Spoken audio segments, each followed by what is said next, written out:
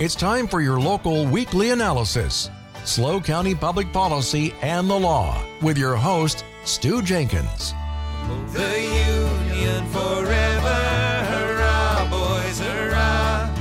Down with the traitor, up with the star. While we rally round the flag, boys, rally once again, shouting the battle cry of freedom. Welcome to SLO County Public Policy and the Law, only on K-News 98.5. This weekly Saturday program opens a window into local San Luis County public policy, policymakers, and the law affecting you. I'm your host, Stu Jenkins. I've practiced law in San Luis Obispo County since 1978, handling court cases for the Democratic Party and Republican office holders. It has been my privilege to serve as Superior Court Special Master and as an elected Port San Luis Harbor Commissioner. I help folks with estate planning, real estate law, and government cases. Ordinarily, we bring you the officials, lawyers, and activists who are or who want to shape law and local government, but we're going to do something a little different today in honor of the Cinco de Mayo holiday. We've got attorney Michael Nolan of San Luis Obispo, but now residing in Davis, and he's a history buff to boot, as well as being a good lawyer. He's made a significant study of the history of Cinco de Mayo and of the treaties of this country with countries such as Mexico, Spain, France, and many of the states that now are part of the United States have essentially gotten in through those treaties. So, Mike, it's good to have you on the show. Thank you, Stu. It's good to be with you. I know Cinco de Mayo is a significant holiday here in California and the United States. Is it as well celebrated in Mexico? That's the interesting thing. I've picked up a book by David Hayes Bautista, written about 10 years ago. And he's a academic person from Southern California. And he grew up with the Cinco de Mayo celebrations in Los Angeles. He explains in his book how when he went down to Mexico City as a college student, he was getting really excited for the big Cinco de Mayo celebration in Mexico. And when he got out there, he said there wasn't any celebration. He was expecting, as they have in Los Angeles, parades, parties, things like that. No, everybody just went along doing what they were doing. And that made him wonder, why is Cinco de Mayo, the 5th of May, such a big celebration in California? And in Mexico, nobody cares about it. Well, there is a city in Mexico where it's specifically celebrated, isn't there? That's right. What the celebration is, it marks the anniversary of May 5th, 1862, when the Mexican army defeated the French army, when the French were trying to capture the city of Puebla, which is the main city between Mexico City towards the coast to Veracruz.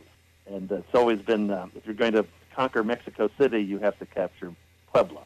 And the French attempted, the Mexican army surprised everybody by holding their ground and defeating it. The French had to retreat.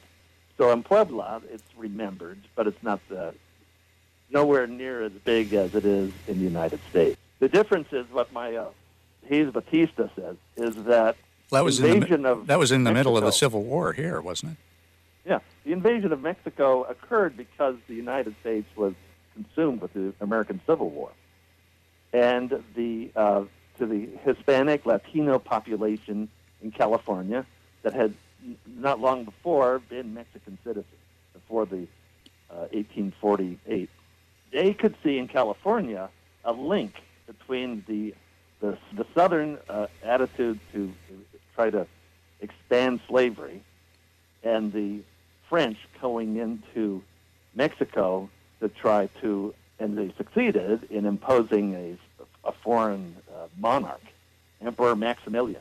And the it's very interesting because as you read this whole book here, it says Cinco de Mayo is an American celebration and Mexican celebration, and because it joins two values: one, to preserve the Union and for freedom in the United States, and to preserve Mexico and freedom in Mexico. It was the very North American kind of attitude that people in California saw, and it arose out of the state assemblyman from San Luis Obispo County, Ramon J. Hill, in 1862 was campaigning for the Union cause at the next election. He had been elected as a supporting the Southern Democrats, so in 1861, but he very quickly became pro-Union and was reelected in 1863 as a member of the Union Party to support the North against the South in the Civil War. And in his campaign, it's recounted that he sent letters to his constituents linking the battles in Mexico with the battles in the United States, and saying how both, and putting that link together. And a lot of people really got excited about that. And so you had, in the Hispanic community, as they said, juntas were formed in cities to raise money to support the Mexican army and Mexican independence.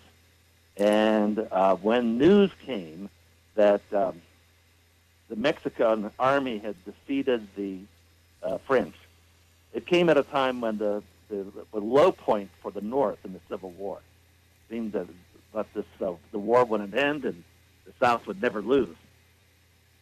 And so the connection was there, though, that the forces for freedom had succeeded, and that this was something that people in California could celebrate because it was tangentially related to the American Civil War. You have to remember that when California was admitted to the Union, the Senate had consistently voted to split the state along the Missouri Compromise line of 36 degrees, 30 minutes north latitude. More or less the northern border of San Luis Obispo County, right?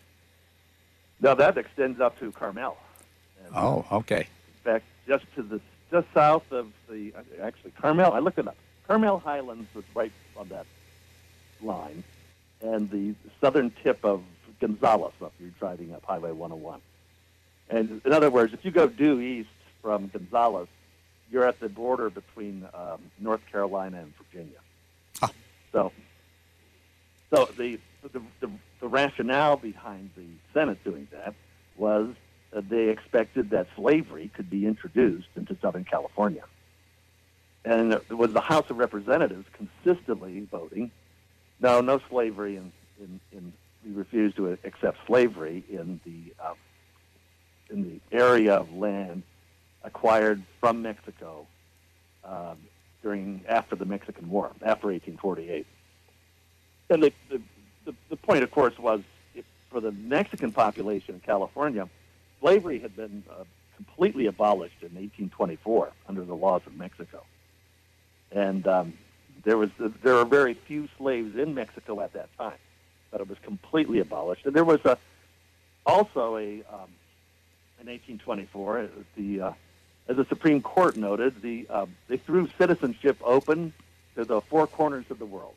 Mexico accepted all the not the people from the European descent, but also the people who came from mixed European and indigenous Indian descent, as well as every indigenous Indian in Mexico. They were all citizens.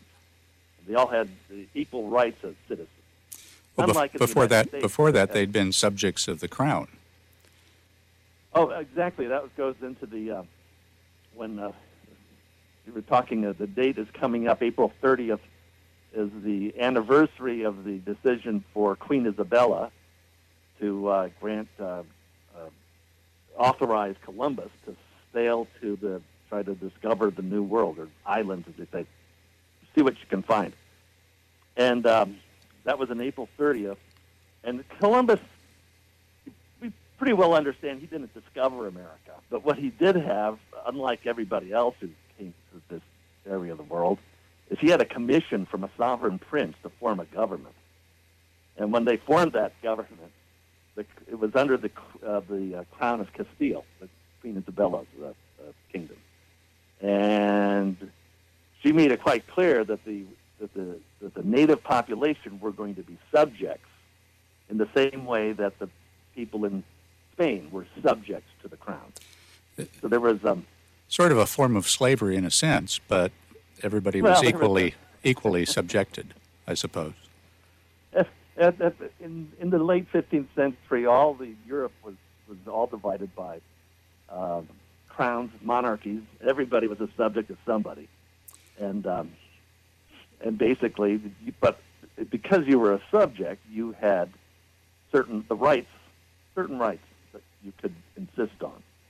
And although the indigenous population was, suffered, they had strong voices in Spain telling the monarchy and getting the monarchy to agree that you cannot legally take the property of the indigenous people away. You cannot legally enslave them. You have to respect their rights. Well, I guess for our listeners, how was that different under just a different monarch, Maximilian III, a French monarch coming into Mexico? Well, Maximilian was an Austrian archduke. He was the brother of the Emperor of Austria. And he was invited by the conservatives in Mexico who wanted to reestablish the monarchy.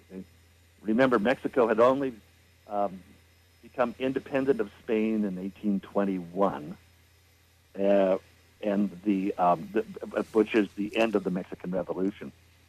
But there were a lot of people who preferred the central government controlled by a monarch, and they thought that they could reestablish that.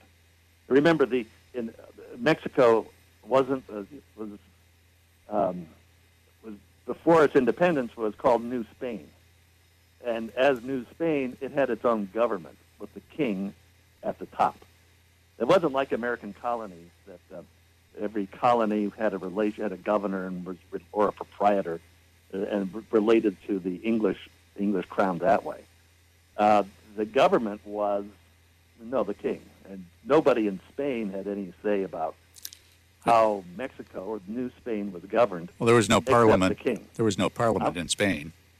Well, there were there were was there? Cortez, but they dealt with the different kingdoms. They were all different, and they all had different responsibilities.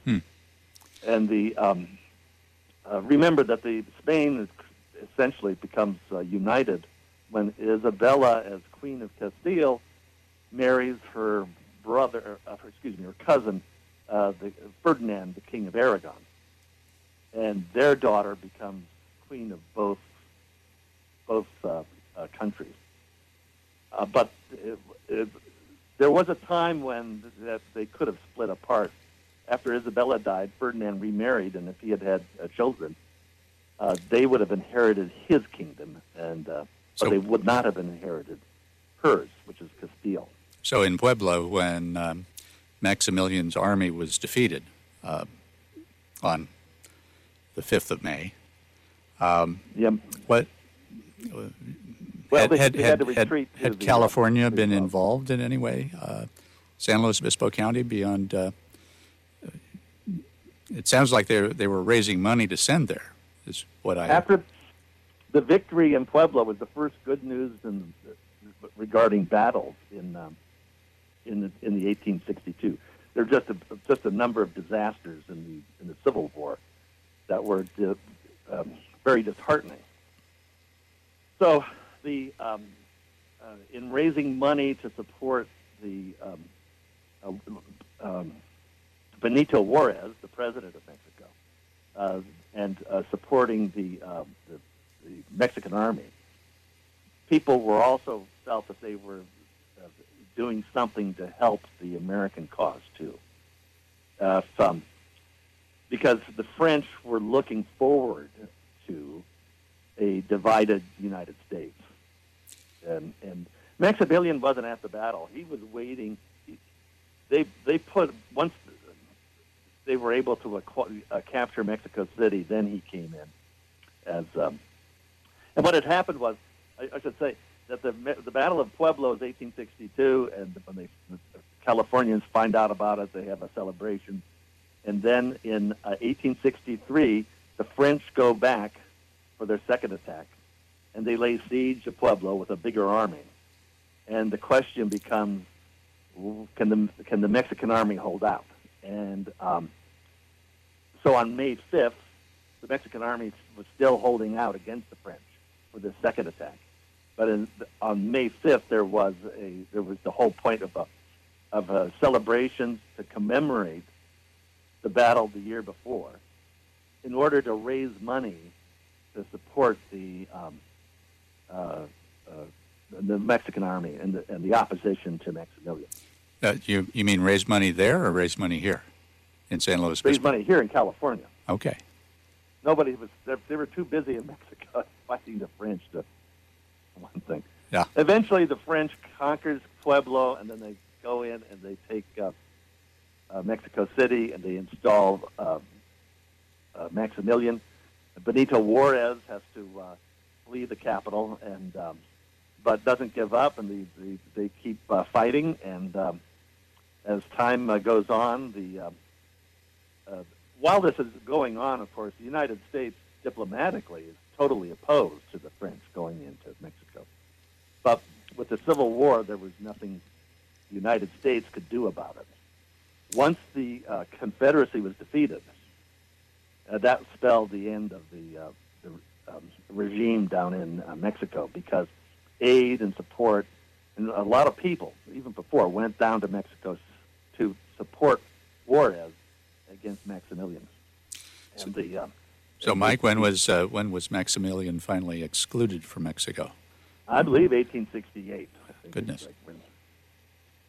And of course, the problem that he had is Maximilian wanted to be a just ruler. He didn't want to be a tyrant.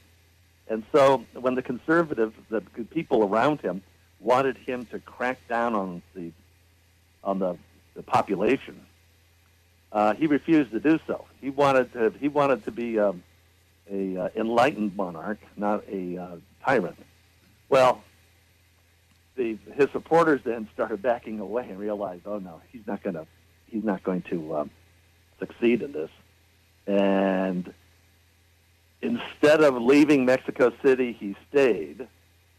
And when the Mexico City was captured by the Mexican army on behalf of Juarez, they tried him for treason and had him shot. So he didn't end well. All right. Well, there. Now,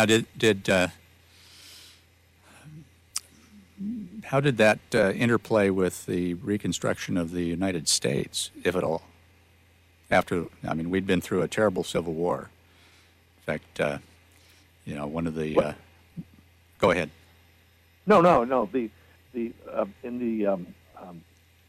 During the Civil War, the Hispanic community in California formed the cavalry under the U.S. Army, and were stationed down in Arizona to block the efforts of the Confederacy to try to capture San Diego.